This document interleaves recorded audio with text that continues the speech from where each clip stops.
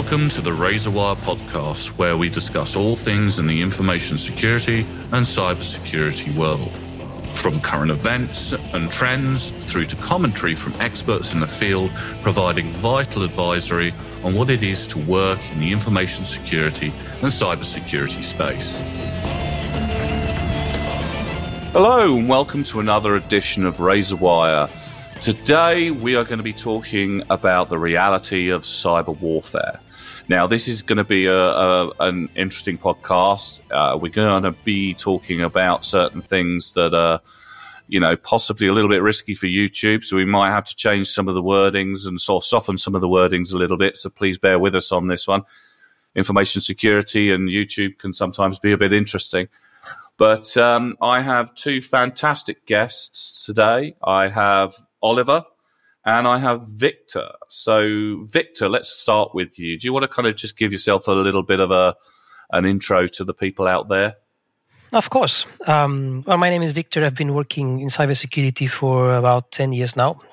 And I'm currently leading the threat intelligence department at Outpost 24, a cybersecurity company based in Sweden. Oliver, everybody should know you by now, but you might as well give yourself a little bit of an intro. Yeah, I'm chief futurist at a small German startup doing really cool security data stuff called Tenzia.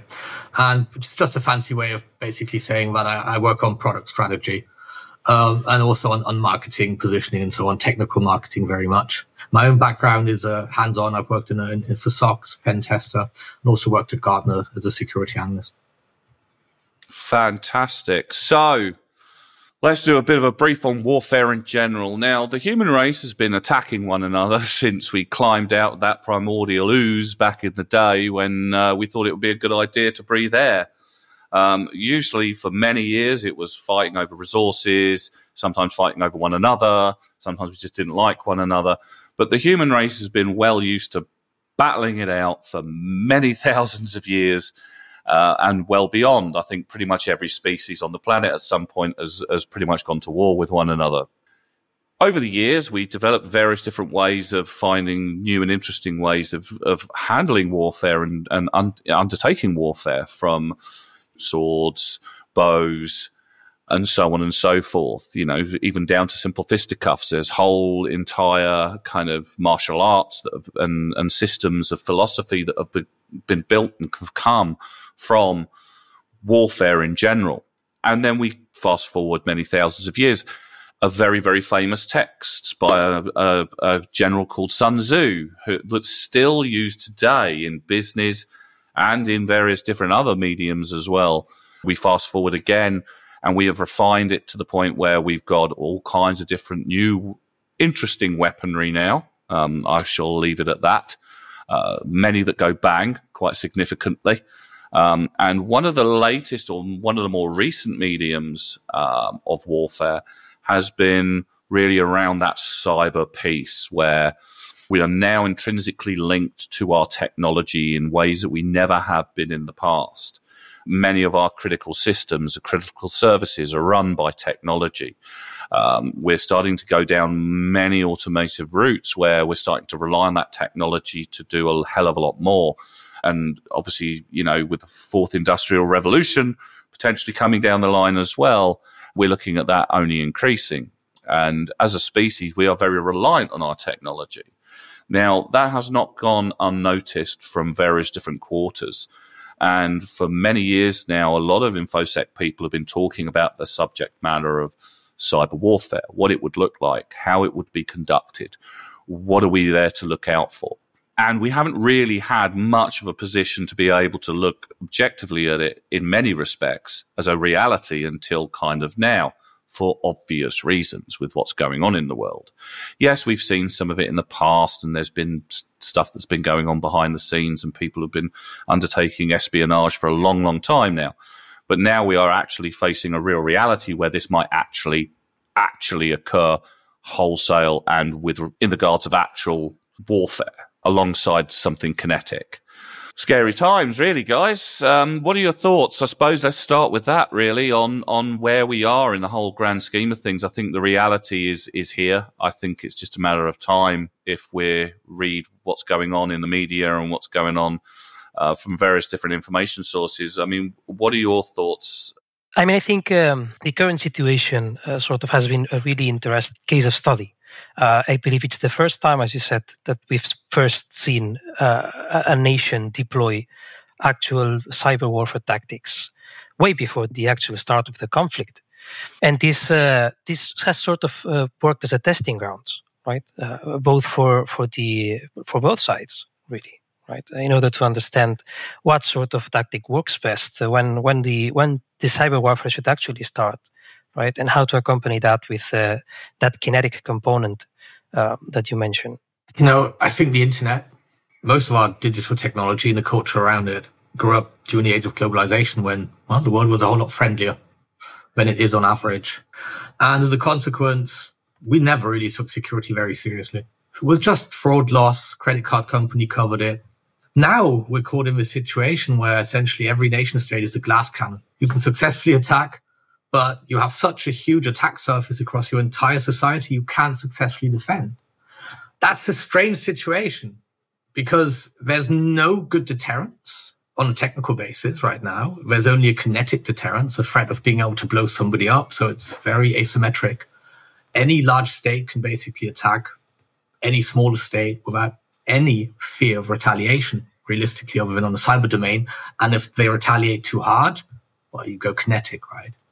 So there's a huge power imbalance out of this as well, and it's going to strengthen these power imbalances. We think that it gives smaller countries like this underdog ability. North Korea would be a good example, but, they're not really doing anything serious with it yet.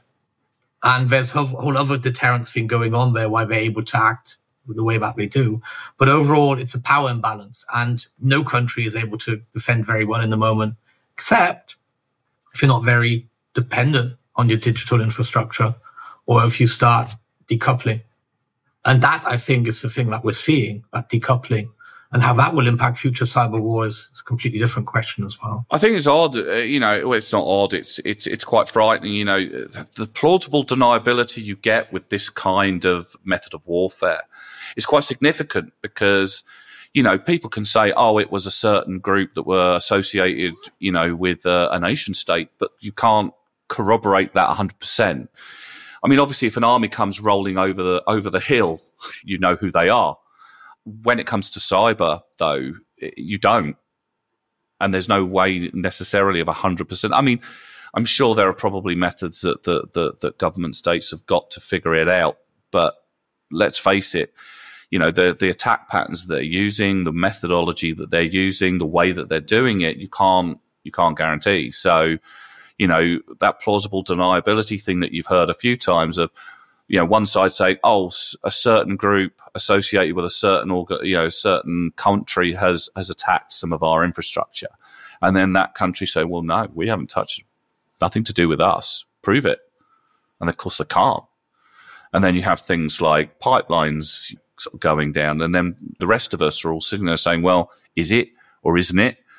Now, us InfoSec people who have worked in this space for a long period of time, I think we've got a better idea roughly of what's going on behind the scenes because we've lived, breathed and slept and eaten this for many, many years. But it's a tough situation for your average person to understand. Why has the power gone out? Why has the water suddenly stopped? Shouldn't nation states be secure in this? And I think what a lot of people, and it's something you actually just mentioned, Oliver, we're so not geared up for defense in the way that our nations work, and the security is so bad. Because, I mean, a lot of the security is kind of built by the lowest bidder, which always goes down well and always provides you the best possible service. I was chatting with a critical infrastructure supplier, a well-known one from the States, who do kind of management of those kinds of platforms and intelligence on those kinds of platforms. And they were saying, you have no idea how insecure and how hard it's going to be should it really kick off. Well, actually, it's sort of reminds me a bit, of the way you look at cyber warfare. It sounds very much like it would be something similar to an actual ground invasion, right? But usually, the targets that are chosen, the way people go about them, they remind me much more of the operations carried out by maybe DebGRU elements, intelligence agencies. It's not a sort of action that you actually can prove, right? Whether it was an agent of the state that infiltrated the power company and just cut the supply lines, or someone from the actual nation, connecting to that service and taking it down by cyber warfare means. In both cases, there's no way usually to prove it unless you catch the guy in the act. Of course, cyber warfare makes that, or the cyber aspect of it makes it much harder.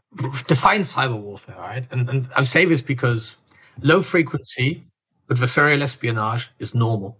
Every government on the earth practices it. In a democracy, we vote representatives who put checks and balances on it. That's the mechanism we use to make it palatable. But in reality, it always goes on. With cyber espionage, it's become very public because it's noticeable. So it's just opened up that whole discussion for something which really goes on all of the time. That escalation to cyber warfare, however, is something slightly different. It has specific purposes. As Victor said, it's comparable to what, special forces would do. And I don't see cyber warfare occurring in the absence of traditional warfare.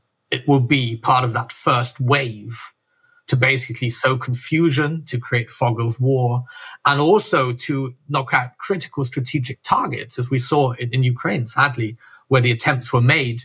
And what's considered critical, it's sometimes actually quite subtle. It's not always the obvious stuff. It could be the satellite, which is actually carrying your communications, right? Rather than actually attacking the communications companies directly. We haven't really seen it, I think, to the fullest impact. And what I mean by that is Ukraine was interesting because while there was activity going on, it did show that cyber warfare isn't as effective as people feared before the conflict. It's not pushed the needle that much. Surprisingly, even though there's been lots of activities, it's one of the domains, but it's a supporting domain. You can't win a cyber war just with cyber. Like you can't win a war, just with cyber. No, I agree. In most cases. So it's interesting in that regard. But we have to separate this between essentially espionage, which is always going on, to actually being part of an act of aggression as defined, by international warfare, lawfare. Just unpack some of that. I mean, personally, I think it's been going on a while. And I think that people have, if I was to undertake that kind of thing, if I was in that domain and I was in charge of it, you're absolutely right. It's a supportive element, but the ability to destabilize critical economies, let's look at it that way. You've got to look at some of the other stuff that's been going on, for instance, with the economy and chip manufacturers and where they are in the world and all the rest of it. And sort of the pressure that it also puts in the public, right? We have seen, for example, Russia taking these or making these small tests before the actual invasion of Ukraine, right? We saw Sanborn, for example, destabilizing the energy infrastructure of Ukraine in 2015, 2017, and right before the start of the war, just at the beginning of the land invasion, we saw them deploying hermetic wiper in financial infrastructure, energy infrastructure, so that, for example, the public themselves could not, let's say, flee their country or save their assets, right? If the banks are frozen in place at the beginning of the war, the public cannot react either, right? And the same sort of happens with all of the denial of service attacks. The fact that the public cannot access information from the government from their website, for example, status of the war, instructions for evacuation, all of that sort of just increases the chaos within the country and forces the government to redirect resources towards that. So I don't think, as you say, Oliver, it's not something that will be essential to the war effort, but it definitely helps push in that direction, right? And then we have to also think about the effectiveness of the actual cyber warfare carried out by Russia in this case. I believe there was a sort of a failed operation at the beginning. I'm not sure if you remember Cyclops Blink, in which they tried to put backdoors basically on firewalls from a certain company, a cybersecurity company, but they didn't fully manage to carry that out. I think that they had a lot of stuff prepared that didn't really work out as they intended, which might have also mitigated a bit the consequences. I mean, but also compared to a conventional military, the amount of resources that are available for cyber warfare are actually quite small. There's not like a team of 1,000 people there in most cases. So we have to keep that in mind. The effect is going to be limited almost by the fact that it's just smaller teams actually doing this, right? Yeah, I mean, I just think that we've been waging this Cold War for a while, where it's being used to destabilize a populace socially as well. There's a lot of arguments, socially speaking, in the Western world at the moment. Far more than I remember there being when I was 20. I mean, I don't remember half the problems that we have now. I'm not going to go into them because obviously that will definitely get us a red mark on YouTube. There's been accusations of meddling in elections from various different people that may or may not have been mentioned here before on very contentious potential candidates that have really destabilized people's views. I mean, I've never seen a populace so paranoid now about social issues when we've got a whole economy that seems to be going dramatically down the toilet, inflation running rampant, and people worried about this. And I just see it as you can do so much damage. And something you mentioned just there, Oliver, we've got a small resource, and it's like, well, even a small resource can really, really put a lot of fuel on a fire really quickly if they use a bit of psychological, social engineering and effort in the long term in destabilizing that populace. Because if you've got a destabilized populace, when you do start doing the real cyber warfare attacks where you're hitting the infrastructure and you're causing chaos that way, you've already got a populace who are really annoyed with one another and they're spending a lot of time arguing. And before you know it, boom, you've just put the gasoline, as you term it in the States, or petrol if you're here in the UK, all over that already smouldering fire. And before you know it, there's a bonfire going. Definitely. That is sort of how in this case, the propaganda machine works a lot in Russia as well. One of the tactics that they most use is basically disinformation campaigns. Once the public doesn't have a source of truth and assumes everything they're being fed is basically lies, right? They will lose trust in their government, in their agencies, and in one another. But I don't want to be too controversial here, but the truth is that they're not causing the divisions; they're making them bigger, and I think that's part of the problem. Like we're afraid of being lied to because, well, a lot of people have been lied to in the past or feel like they've been lied to in the past, so we're susceptible to it. I think TikTok is this fantastic example where right now a lot of people are realizing it's basically the algorithms are different outside of China than within China. That's one aspect which is very unusual, but also the fact that it is a kind of huge psyop, right? If you're looking for training data on reading human emotion and so on, I couldn't think of a better data source. And it's a huge, and that's when we say Cold War, not a Cold War yet. This is typical intelligence service work, psychological operations, destabilizing your adversary because you're always probing. You're always seeing if now is an opportunity where I can actually escalate it. Is it worthwhile? What's the repercussion? And so on, right? And that's what we've been seeing, as you mentioned, Victor, that probing for defense is seeing how far you could get. I think that's something which has been very, very visible. And Russia is probably the sideshow if we look at, the China and the US. Yeah, if we look at the bigger picture, but it's a harbinger of what's to come. Even more so with the recent meetings, right? Between, I'm not sure if that's YouTube approved, but to speak around it and we could probably talk about it. No, I mean, listen, look, we're all grown up, right? Countries have interests which they represent. That's just life, right? I'm not going to judge anyone for it, but at the end of the day, we have adversaries, not enemies, adversaries. That's the other good distinction around there, right? Yeah, we all know it's coming. When I was at Gartner, me and another analyst wanted to put a prediction forward that by 2025, the internet will be balkanized. And all of the other analysts laughed at us because they said they did that 10 years ago. And so it was interesting to see that this has been on the horizon for quite a while. I think it was always an intermediate phase where we were basically going to be able to share this commons so easily.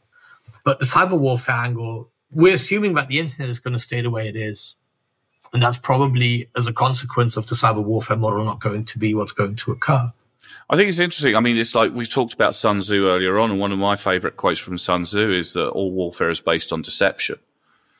And this is where cyber warfare really comes into its own, you know, because you can sow so much misinformation if you know the touch points, you've prepped it, as we were just discussing, and then boom, you can inject something in that just makes everything go nuts, you know.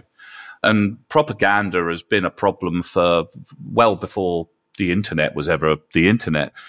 But now we have the ability to reach a much wider group of people very, very quickly. I mean, just listening to like normal news media now, a lot of people are sitting there. People used to get their paper when I was a lot younger and traveling into London.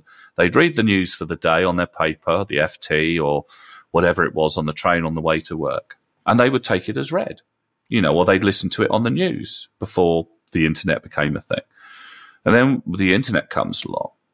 And then all of a sudden, we've got access to information you'd never have access to normally if you know what to look for, and different opinions and different views. And it just kind of showed up our media because, I mean, a lot of the economic problems, good example. I'm getting a lot of my information from other sources other than the BBC. And you look at the thing on the BBC and they're sort of saying, oh, everything's fine, you know, inflation isn't too bad, it'll all be fine, it's transitory. And then you kind of go to watch YouTube channels on people who are specialists in that field and they're like, it's not transitory at all, this is going to get bad. You know, so the whole space has changed now, and I think warfare with it is starting to go down that route as well. Okay, yeah, you still got the kinetic elements. No one can deny that. Exactly. That's sort of what I meant before, right? At the moment, you can sort of find news that might be, I'm not getting here about whether, you know, YouTube or BBC holds the truth, right? But you can always find news that will conform to your viewpoint, right? That will work with your confirmation bias, making those divisions you were talking about, Oliver, much more easier to exploit, right? If I wanted a certain president to actually win the election and he didn't, you know, it's easier to believe that someone actually meddled with the election than thinking that maybe I lost. You know, and maybe it wasn't right in that this was the candidate everyone wanted. You're right. These bubbles that we formed, these echo chambers, they make it much easier for somebody to actually tap into that. There was a study done about followers on Twitter early in the 2010, I think, something like that, in which you could see those echo chambers really well represented. Because if you sort of looked at really, you know, pro-Democrat or pro-Republican people, usually they followed each other, and there were very few connections between those two bubbles, right? And this is simply amplified in the current ecosystem of social media. Yeah, it's interesting with the psychological aspect, the information manipulation aspect. Of course, with AI, generative AI, it's going to be driven to a brand new level, and it's all very well. But to me, like the scariest thing in my mind is having an army of drones that can't say no. Right. And at that point, the question of warfare, cyber warfare, I think it's all going to merge very much. Like that electronic digital component will become almost like the command and control plane. Right. So I think if you think about what we would call it nowadays, electronic countermeasures, that would be the traditional term for it, right? Or signals intelligence. I think it's going to become far more important when it comes to that. But the manipulation element right now, it seems to be, as you mentioned, part of the precursor to it, right? Yeah, and something governments aren't used to yet, I think, or I believe, is the amount of public information that you have right now, right? For example, Facebook himself, I think, published a report. You have to decide how much you want to trust that. But there has been apparent campaigns targeting army officers from Ukraine, right? This sort of information before, you know, it took a lot of effort by an intelligence agency to actually gather a list of everyone that was working as a high-ranking officer within an army or from a division, right? And now, following through social media, and we've seen this play its part, right, on the other side as well. I believe there were some strikes done on Russian generals and Russian officials based on locations from geotagged photos or pictures, messages they sent using unsafe communication lines, that sort of thing, right? The globalization that was unthinkable a few years ago. But I mean, and this goes into like the big tech side of things, and where we start talking about how big tech also helped that manipulation occur. I mean, we all saw over a certain incident that caused us all to sit at home for for more than a few months, where if you put out there, I think it came from a lab that was nearby to where I think something was, where you're telling us it was. And everybody was like, no. And people were getting cancelled and people were getting stopped and all the rest of it. And now further information from those same sources of who control big tech or where that big tech is located. Because let's face it, they're in the States, aren't they? So, they'll take their cue. And we've seen other information from when Elon's taken over Twitter about how there is actually interaction between members of the government and the Twitter platform. And now new information is it might well have, and it actually possibly did.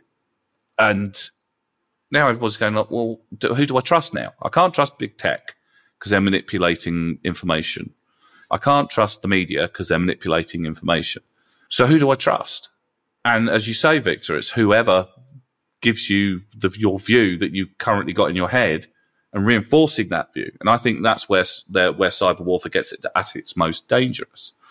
Because if you annoy a population enough over one candidate, for instance, because information's put out about how terrible that candidate is and stuff that they could have done in the past, then you can push an entire country down a route of your choosing. Look at the analytics company that got busted for Cambridge. Yeah, Cambridge Analytics got busted for what they were doing. Again, is this cyber warfare? Is it not? I actually starting to think that this kicked off a while back. I did, just one last thing. I did watch a really interesting interview with a Russian guy. I can't remember whether he was part of the army or general or the intelligence forces, where he explained that the best way to disrupt an enemy is by going at them socially. And he'd explained in great detail how they would, or not great detail, but pretty good detail on how they would do it. And then I started thinking about what's been going on in the last few years. I'm thinking, that's been going on. It must be going on because it's never been this bad. 10 years ago, people were basically using the internet for certain types of content and sending email. And maybe checking up on a few things. Nowadays, though, it's everybody's lives.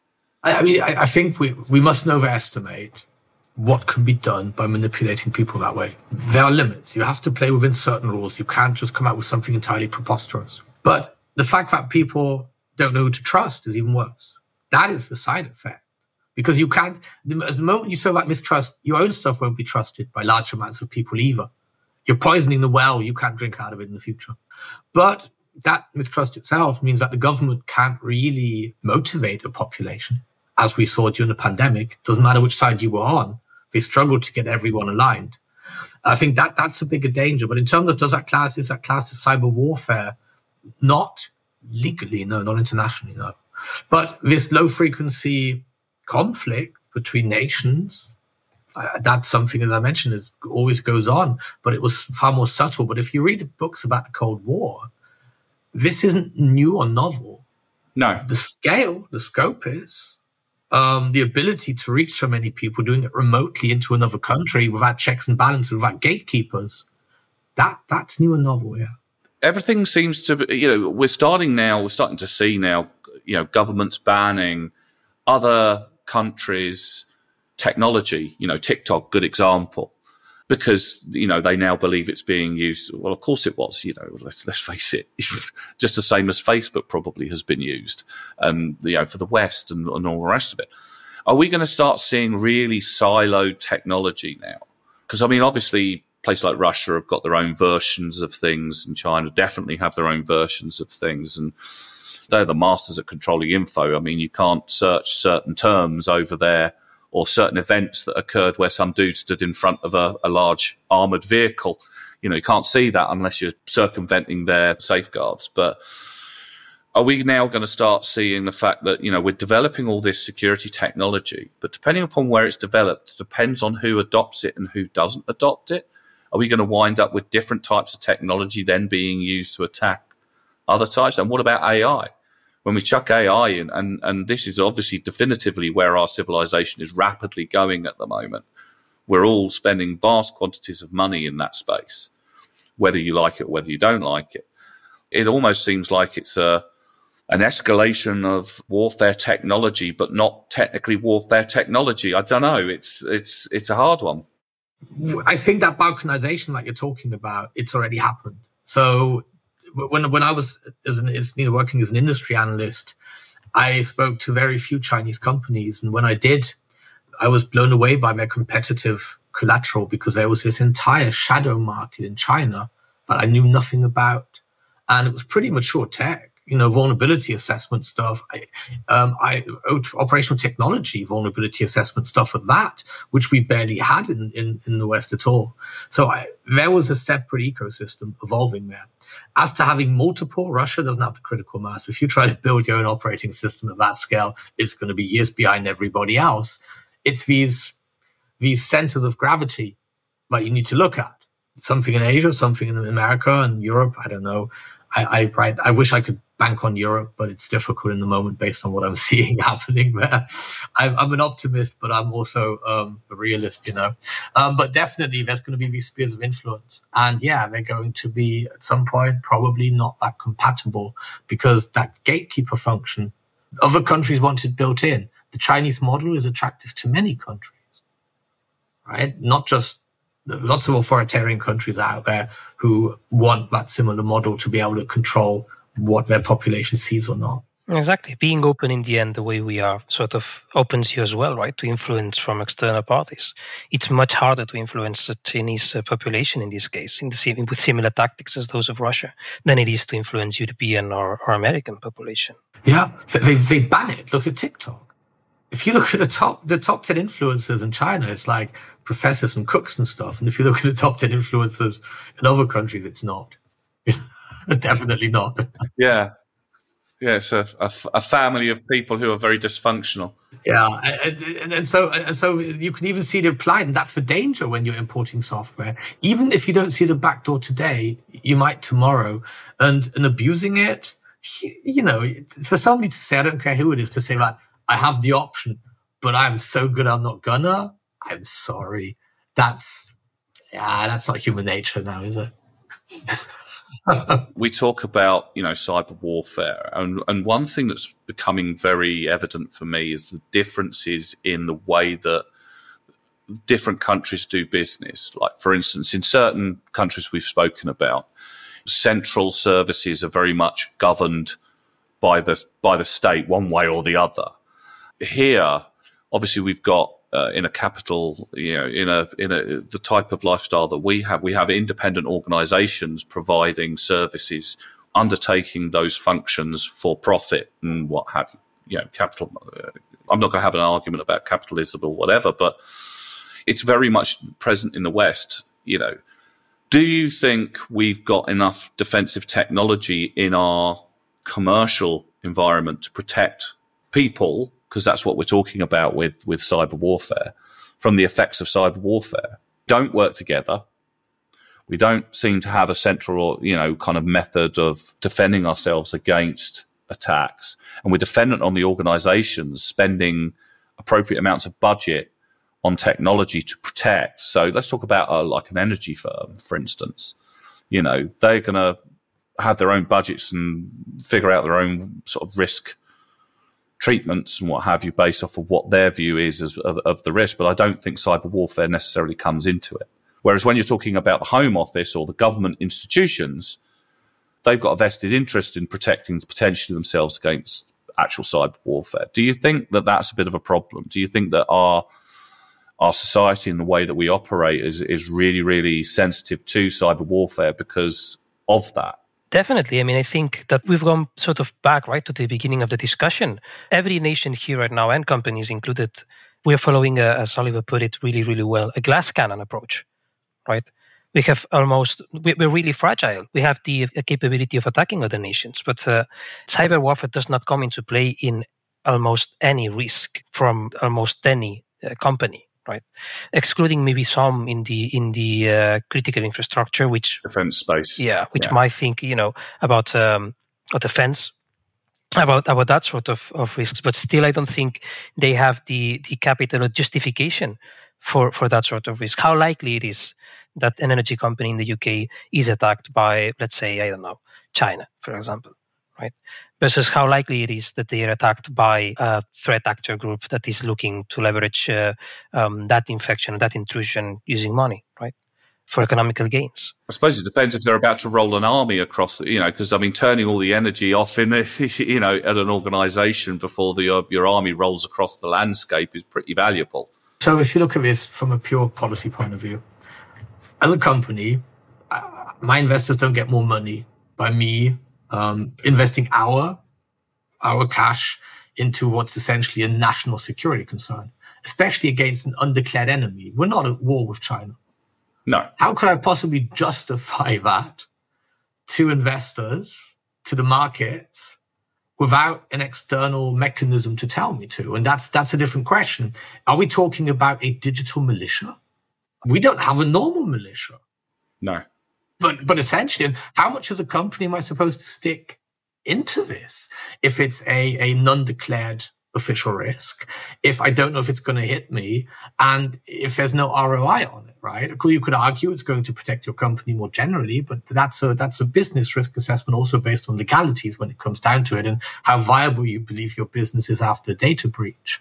But the tie-in with national security really only occurs in the case of an officially declared conflict. You at least need an enemy. And at that point, you have, you basically have a state of emergency, in which case rules apply differently. But in terms of defending a company, we're not geared for defense. We're geared for growth. And you know what I mean? So it's hard to balance that out. How much is enough? Who pays for it? How about giving tax breaks? How about giving an incentive to companies to do it as an example, to protect themselves better? And that's the problem. It's like we're saying to the companies here, your problem is our national security problem, but we're not giving you any help with it. That's you know what I mean? And it's for the citizens, it's just as hard. What guidance are you being given? We're not being told to not install TikTok. Intelligence services knows what TikTok is. That's why they're banning their own staff from using it. But officially, we can't declare it, right?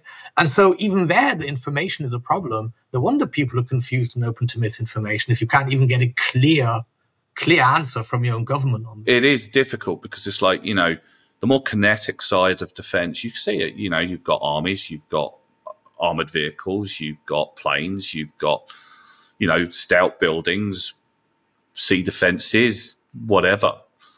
Digitally speaking, we don't have any of that stuff. It's just small islands of tech and companies and what have you, all interlaced and interlinked that you can't quite all track. And there's no way to defend all That's of it. sort of the beauty of the internet, right, at the time. Well, yeah. The idea of all being interconnected, which has sort of turned against us. Yes, that whole idea that we will all end up in a liberal utopia, that idea kind of hasn't occurred. And so I guess we have to go back to the drawing board. Yeah. I like what you just mentioned actually about tax breaks for critical infrastructure. I think it would get them to move a lot quicker around dealing with some of those security issues. And I think we also need to redefine what our view is on critical infrastructure nowadays, because it's very different from what it was 20 years ago. Are internet providers classed as critical infrastructure? Well, yeah. Supporting cloud companies that support basic functions that underpin now our technology. Gone are the days where companies have a data center in the bottom of their building or a computer room, or dare I say a computer room, where they have all their kit that they're defending, because it's now all spread. We've gone all third-party based now. It's all software as a service and what have you. But we don't know who that's being provided by ultimately. Because if you go further enough down the chain, it could be somebody out in some foreign country because it's cheap. Yeah, definitely. That sort of goes back to macroeconomics and supply chain, right? Is it possible for a nation to survive and to provision itself from their own country? Yeah, it's hard. Europe's been trying for a long time, and we're even struggling just to bootstrap that. It's hard to get that knowledge up and running and to have critical mass to get it financed. I have to say, China have a very different economic model behind it. But even in the West, if we're realistic, a few years back, there were several academic papers in the US that came out that called cybersecurity and market failure, because we failed to provide solutions that are viable. Good security is incredibly expensive. That's why tax breaks might be needed for people to pay that technical debt. It's justified if it moves everyone up. My fear is that it will create a bonanza for useless vendors. Yeah. And so preventing that, making sure that we actually invest that in something good, that's an entirely different problem. Yeah, that means more money, right? Being certified by maybe CISA in the US, equivalent agencies in the UK and Europe. I think, in many respects, it gets pulled back to the professionals to make, the security professionals who are in those organizations to make that determination, make that part of their deliberation when they're looking at the security, when they're doing the risk management and they're looking at their assets and they're like, right, look at it this way. We've gone in 3 years from working in offices predominantly to now working from home. Critical people are dealing with critical information sat in their kitchen, in their kitchen areas or in their little home offices on a BT wireless. And I don't care what BT ads tell you about them being the most secure wireless on the planet. I got pen testers who could break that in 10 seconds. I mean, Oliver, he's been a pen tester. You can probably do it in less time than that. Less time than it takes to watch the actual ad. With the right kit. It's been a while. I might have to throw up Google. Yeah. Or ask ChatGPT. Yeah, that's ChatGPT. Interestingly enough, it sort of goes the other way around, right? Sort of parallel to what we're talking about. It has been really interesting to see all of these resistance or grassroots movements that have come up with the conflict, right? Of groups of people from both sides that have aligned and got together to actually fight from a community standpoint against either power in here, right? Groups from Russia attacking Western infrastructure, and groups from the West actually targeting Russian companies. Like, for example, against the West, which is usually very focused on China, but recently with the conflict, they have switched the targets to Russia. I think you're right. I've worked with a couple of Ukrainian colleagues who. There was a lot of grassroots organization going on, people volunteering their time after work, companies volunteering some of their employees' time. I think it's been amazing. Yeah, but I wanted to just pull back to the legality part. How much of a responsibility does a business have when cyber insurances refuse to pay out when it's an act of war? Well, this is why people aren't. Really... What does that act of war exactly? What constitutes an act of war? Because that's the question now. Cyber insurances are saying, well, if it's a North Korean ransomware operator, it's an act of war. Well, but no war has been declared, and who pays if the insurance won't pay? And of course, the government has to decide this. The government's not stepping up. Merck set precedent for that. They won their $1.4 billion case against that. So I don't know. On one side of the fence, I could see an insurance group just saying that so they didn't have to pay out, because let's face it, it's a lot of money to pay out. On the other side of the fence, it's like, why hasn't, I'm not stupid enough to think that ransomware hasn't been a component to try to destabilize companies or critical organizations or economies within the West, because, I mean, who knows at this point? I think we'll go 5 years, 10 years down the line where hopefully things have smoothed over a little bit and be able to look back at it and maybe see some patterns and see a few things that we can't quite see at the moment, because it is all happening all at the same time. We don't have enough InfoSec people. We don't have enough budget. We don't have any incentives, or companies don't have any incentives to do it, as we've all unpacked. Technology is going crazy at the moment. There's new vendors popping up every 5 seconds with some new security product. It's interesting, and that's the reality of cyber warfare, right? We have the reality of cyber warfare on the battlefield, and we have the reality of the cyber warfare everywhere else, which now has become a battlefield. That's, I guess, the other question. Like, which point does targeting civilians become a war crime? Where's the cutoff line there when we're talking about digital activities? If it's attacking essentially civilian infrastructure or financial institutions or so on. Yeah, I think Ukraine might set some precedents for that as well. Yeah. I think that's a frightening point, actually. It's like affecting citizens. Well, feasibly, a lot of this could affect citizens in catastrophic ways for them individually or for their family units or for their small communities. And I think that's really where we kind of round to the reality of cyber warfare. I don't think a large chunk of it is going to be attacking directly nation-state infrastructure, although that will be part of it. I think more it's going to be geared towards destabilizing that nation or that group of nations, whatever it may well be, over a longer period of time before that even gets considered. And how we defend against that, I haven't really got a clue. Do your defense in depth, I suppose. But against disinformation. Exactly. Intelligence now is a big thing. Let's look at it that way. It's now part of ISO 27001. And I think that's going to play a massive part. And I think any organization in the security intelligence space is going to do well over the next few years. Let's be honest. But the other question is, realistically, what chance does the average business have of defending themselves against a nation-state actor? And none. I'll be honest, it's none. None. Exactly. None at all. None. Like, if they can't keep that, and I think that's the other question. Like, maybe we're thinking about the wrong solution set. Maybe we have to think of how this could be disincentivized on a different level. But critical infrastructure, the question is, how do you lift them up so that they have a hardened surface? And the rest I wouldn't even concentrate on. They're never likely to be able to defend themselves. But yeah, I think that's a completely different question of how much security is good enough. Well, exactly. I mean, that usually comes right from the stakeholders of the organization.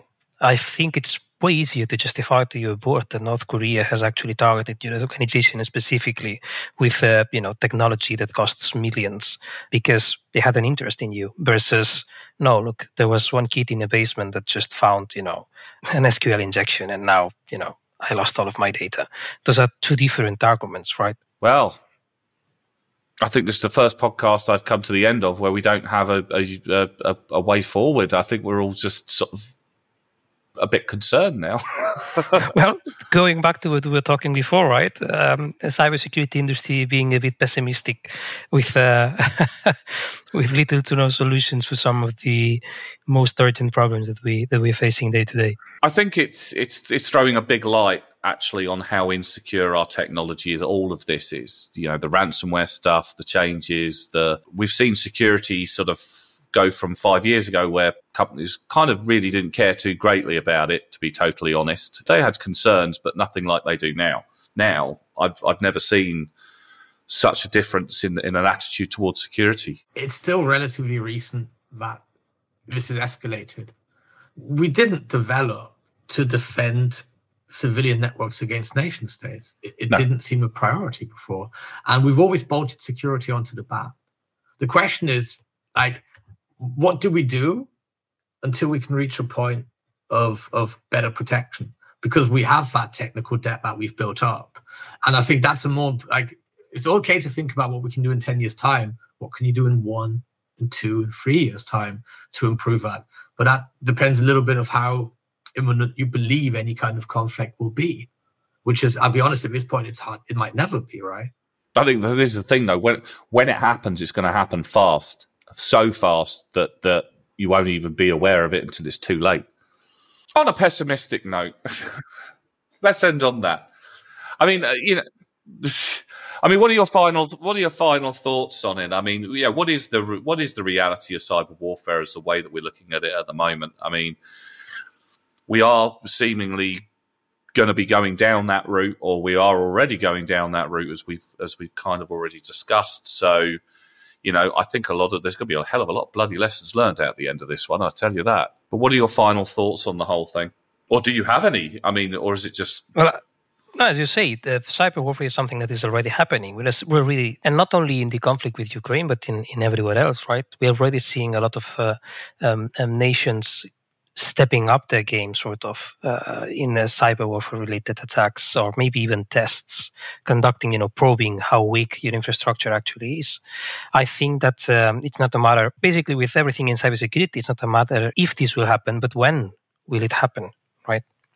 From my point of view, I think it is a responsibility of the state defending those private companies from other nations. It's not a burden that should be put on every company, right? It's one thing to defend from individuals which might have interests in your company, and still that's a really big challenge for many companies nowadays. But it's a different thing to defend against, advanced nations such as China or some other countries. I'm not sure which ones to mention. We've already mentioned all of them now, so I don't think it matters. Iran. Yeah. That was the last one. Well, that was one of the one of the ones I'm thinking of. Yeah. I mean, listen. The West does it too. Right? We all know. I said we have to be like, we have to talk about reality here. But I agree with Victor. It's not a commercial problem. Businesses have enough to deal with cyber criminals. If they're deemed critical infrastructure, the government has to cooperate with them, provide guidance. For most businesses, because they're collateral damage in this game of nations, I think it's more important for them to know what to do if something happens, that they're not going to be just left, to deal with the damage themselves, because they are victims in this. We mustn't forget, right? They are collateral damage. And I think that cooperation between government and business needs to improve if the future is going to be more adversarial in general. Right now, business sees the government as a source of cash in many cases. And in reality, it needs to be a collaboration, because if you have a nation-state adversary, they're out to get both of you. I think that's the important thing. You have to provide a unified front. It's that divide and conquer, as we said about the psychological operations, that makes us susceptible. And that also means civilian and government cooperation. Yeah. Fantastic. Well, I think we've reached the top end of the hour here. It's been a really interesting debate, and I've got a sneaky suspicion we're going to be having this debate again down the line and unpacking maybe some of the stuff that we've seen happen between now and then as well. And maybe we'll come up with a few more ideas and ways of kind of handling it. But I'd like to thank Oliver and Victor for their words of wisdom once more on this fantastic podcast, and you'll be seeing a lot more of them, no doubt, in the future, and maybe a return to the reality of cyber warfare piece in about 2 or 3 years, where we can have a look at it again. Thank you for listening to the Rosewire podcast. If you like the podcast, if you love the podcast, please feel free to subscribe. And if you have any questions, please get in touch. Thank you very much, and have a great day.